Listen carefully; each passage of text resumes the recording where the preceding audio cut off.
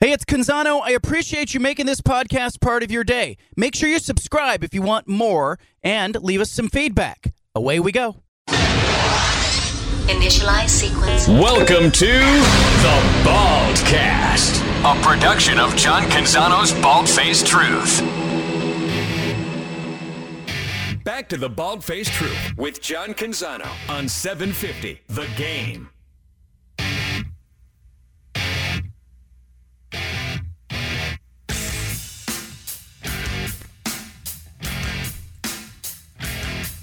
Oregon State home on Saturday night against Washington State. Jaden Grant joins us every week on this show, courtesy of Jamba. Go to Jamba.com if you want to see the full menu, if you want to get your Jamba on, or get into your nearest location. College football season is better with Jamba. Here is Jaden Grant, now team captain, Oregon State. A nice win last week. That was a lot of fun to watch to the end, and anybody who says it's lucky, I'm telling them you make your own luck. Yeah, it was definitely a thriller. Definitely a crazy experience being a part of a game like that. But obviously as a team, we don't want to exactly be in those situations, too many times this season. So no, but what was that like? You're on the sideline when Trayshawn Harrison catches that pass.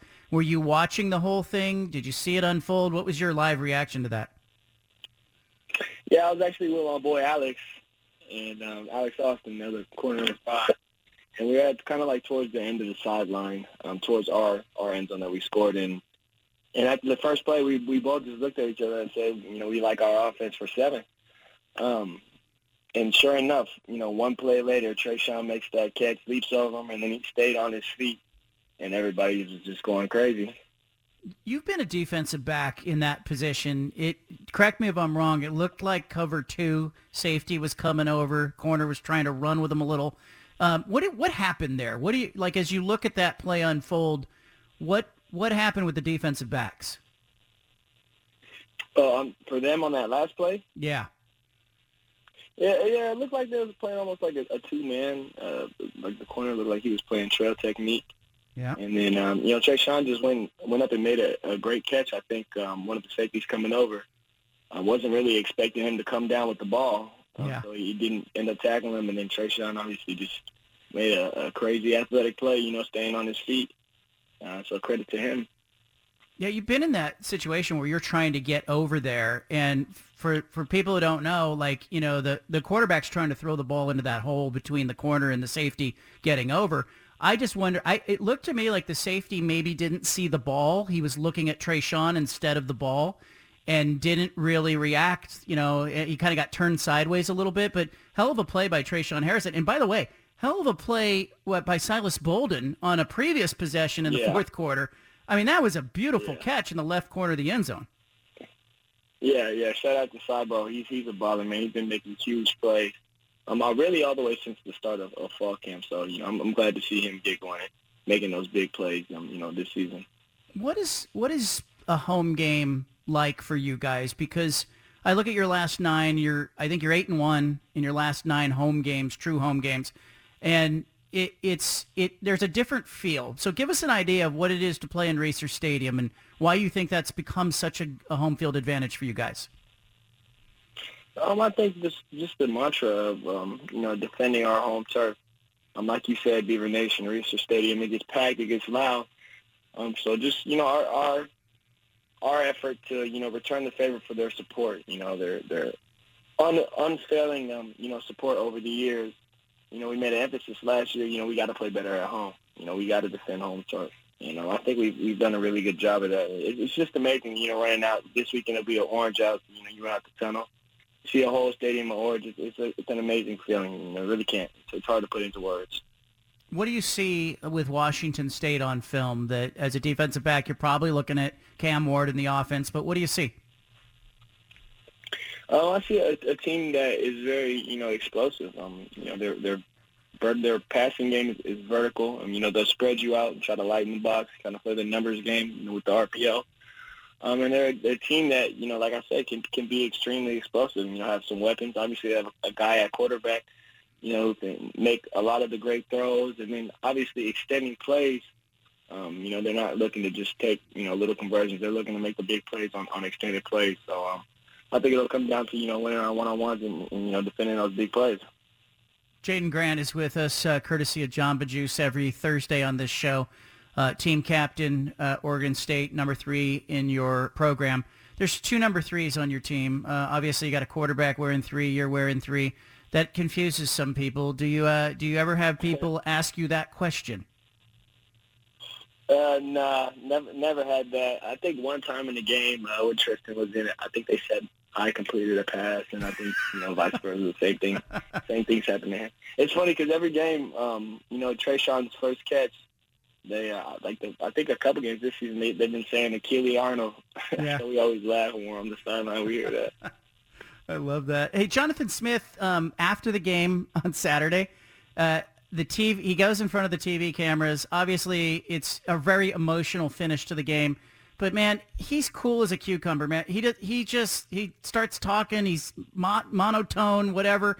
I have to think, he has some moments where he kind of gets excited. Do you get to see that side of him? And why do you think he tries to stay, not too high, not too low? I just think that's just how he is. I just think he's just, wired. That'd be the word.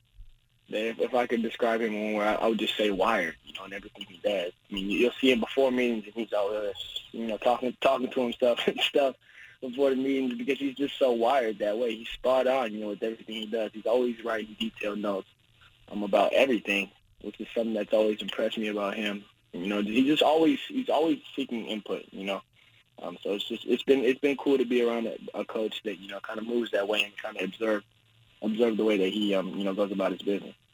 After games, when you win, you tend to go live on Instagram after the game. Why did you start doing that, and what kind of reaction are you getting from people? Honestly, that was this game and the Fresno game. And I think it's just more of those were 2, comeback last minute, thriller victories. I think it's more so that I really don't usually, go live after wins or whatever. But I think in those moments you're just so excited. You kind of want to celebrate with Beaver Nation a little bit. So that's what some of the guys did. It's always cool, interacting with the fans too, kind of seeing their raw reactions and whatnot as well. Yeah, what does that look like on your end? As everybody's joining to watch it, you must just see names coming up and people liking it or whatnot. But I think it's brilliant because the emotion is so high after a win like that. People want to be in the locker room. They want to celebrate with you, and you brought them into the locker room after that game. Yeah, exactly.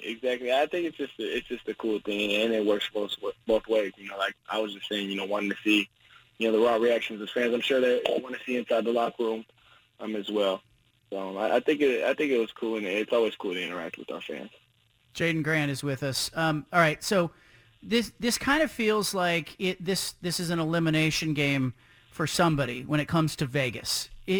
Is that on your mind as you go into a game, or how focused do you have to be, away from that? I guess you can't be really thinking about, hey, we got to win this game because it gets us, it keeps our dream of getting to Vegas alive.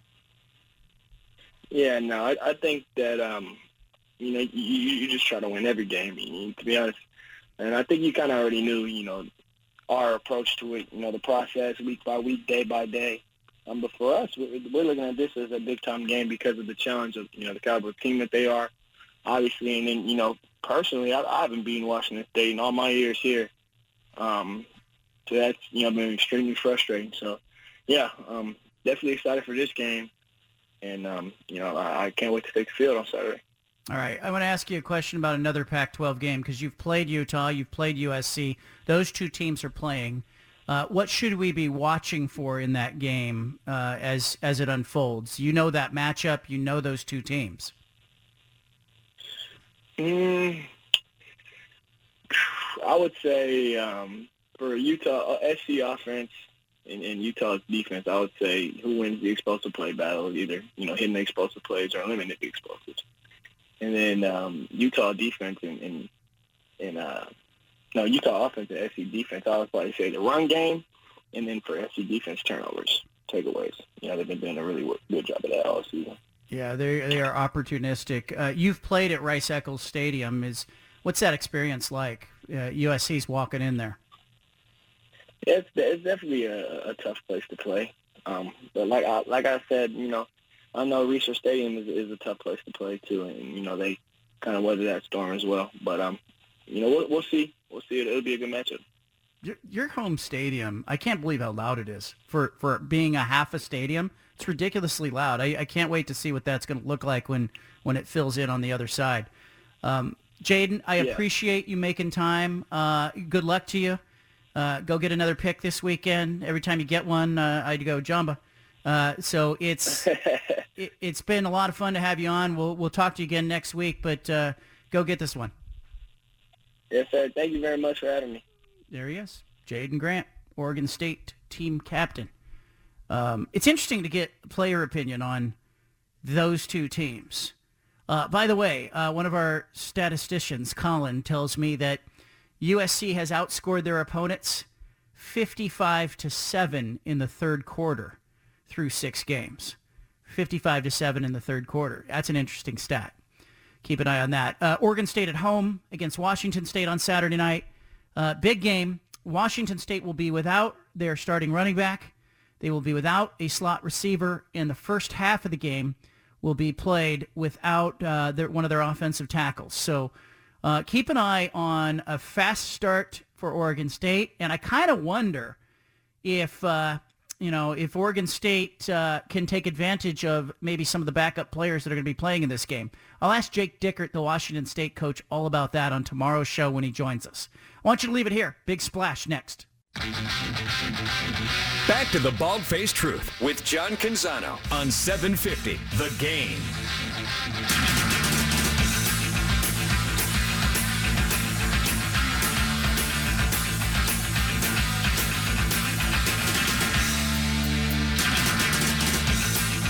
I want to give a shout out here to school teachers, aides, everybody who has anything to do with the educational system, administrators. How about that? Even the administrative staff at your local elementary school. Man, our kids are off here in the next couple of days or so as parent teacher conferences are going on.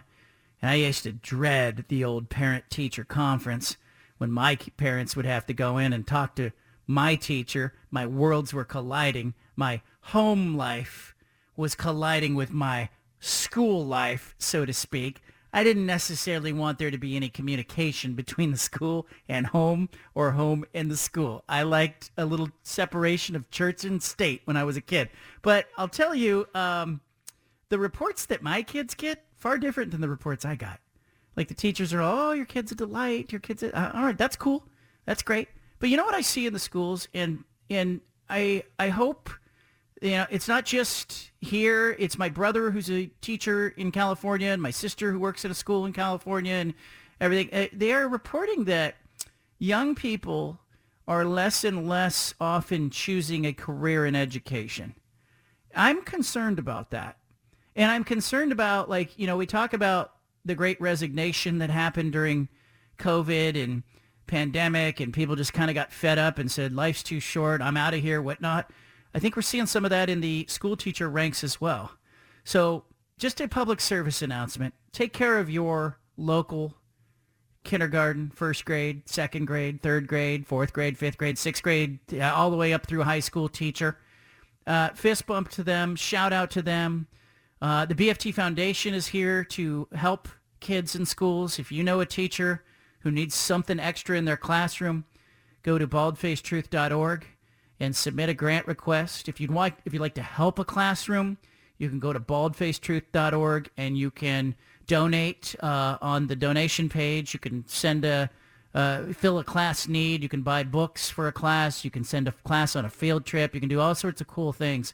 But I feel like we really need to do a better job as, I guess, a society or a culture of taking care of the people who take care of the kids that are in schools. I think it's probably been a really long few years for school teachers who had to adapt from classroom learning to distance learning to hybrid learning back to where they are now, and deal with, frankly, if I can just say this, I think in Salem at the state capitol, the state legislature should be ashamed of itself for how little it supports the educational system in our state, and the lack of support that you see in public schools in our state. It's embarrassing, and we're not alone.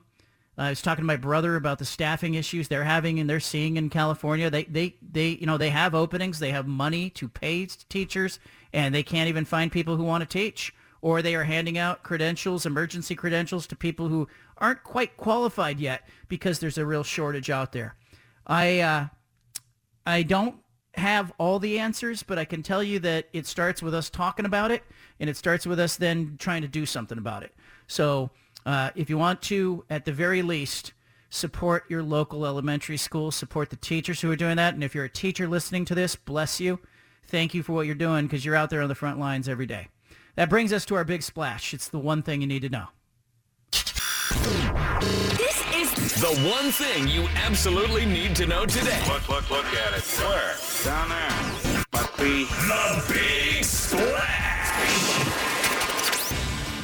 Well, the Trailblazers have a issue. The team announced today that Gary Payton II will have to wait to make his debut in the Blazers lineup. He is their top free agent signing of the summer, but apparently he's got a core muscle injury and a surgery that he underwent in July, and the team is saying he is not yet ready. They expected him to be ready for the start of the regular season. Now they're saying he'll miss at least the first 5 games of the regular season. Chauncey Billups told reporters today, quote, "I think we just want to be extra cautious with it." The Blazers signed Gary Payton II to a 3-year, $26 million contract this summer. He underwent the surgery in July. The team did not disclose this until shortly before the beginning of training camp in late September, but this is a guy that the Blazers thought that they were going to get and have ready for the start of the season. Appears that he is not going to be ready. How big a deal is this, Stephen? Yeah, frankly, it's a big deal because, it's just preseason, but we saw the struggles the Blazers had defensively in the preseason. Gary Payton II is the best defender on the Portland Trail Blazers. So without him on the roster for at least the first couple of games against this tough schedule they got, I don't know how the defense is going to continue to get better at all. So he's a guy they really are relying on to be that stopper, whether it's the point guard, and we even saw in the playoffs when he was with the Warriors, he was switching on to Nikola Jokic. So he's a guy that can guard a lot of different positions, a lot of versatility on the defensive end. So without him, man, the Blazers are going to have to score a lot of points to win some games. Give me some good news on the Blazers front. Like, what's going right for them? Like, if you were going to say you were only spouting good news in this segment of radio, what's the best news that the Blazers have had maybe all summer or even now? I would say Shaedon Sharpe, the number 7 overall pick. He looks like he has a chance to be really good. And the way I describe this is, he's an elite athlete, which a lot of guys are in the NBA. But when you watch him play, he has really good basketball IQ. So you combine the IQ with an elite athleticism, and that's how you get a potential superstar player. I think at the very worst, he's a guy that's going to be able to get buckets. And sometimes that helps a team, sometimes it doesn't. But the way he moves on the court, he had a couple really nice cuts against the Warriors where he knew exactly when to cut and how to cut. Nurk hit him for a nice little backdoor. He had another dunk later on in the game where he cut baseline.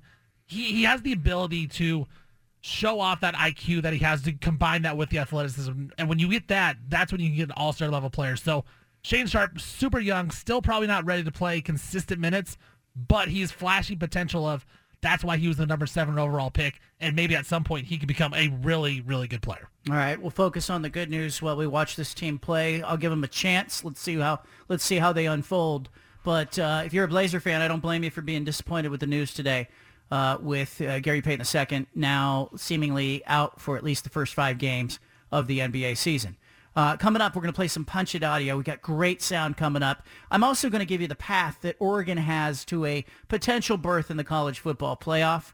As things settle down across the landscape of college football, I feel like the last half of this season is going to be all about the competition and the games, and I couldn't be happier about that. We spent so much time in the last 2, 3, 4 months talking about the uncertainty, the anxiety, the realignment, the expansion.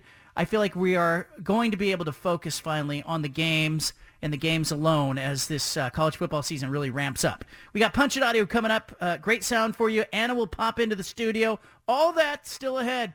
I appreciate that you're here. We got 1 hour in the books, 1 hour ahead. Let's do it.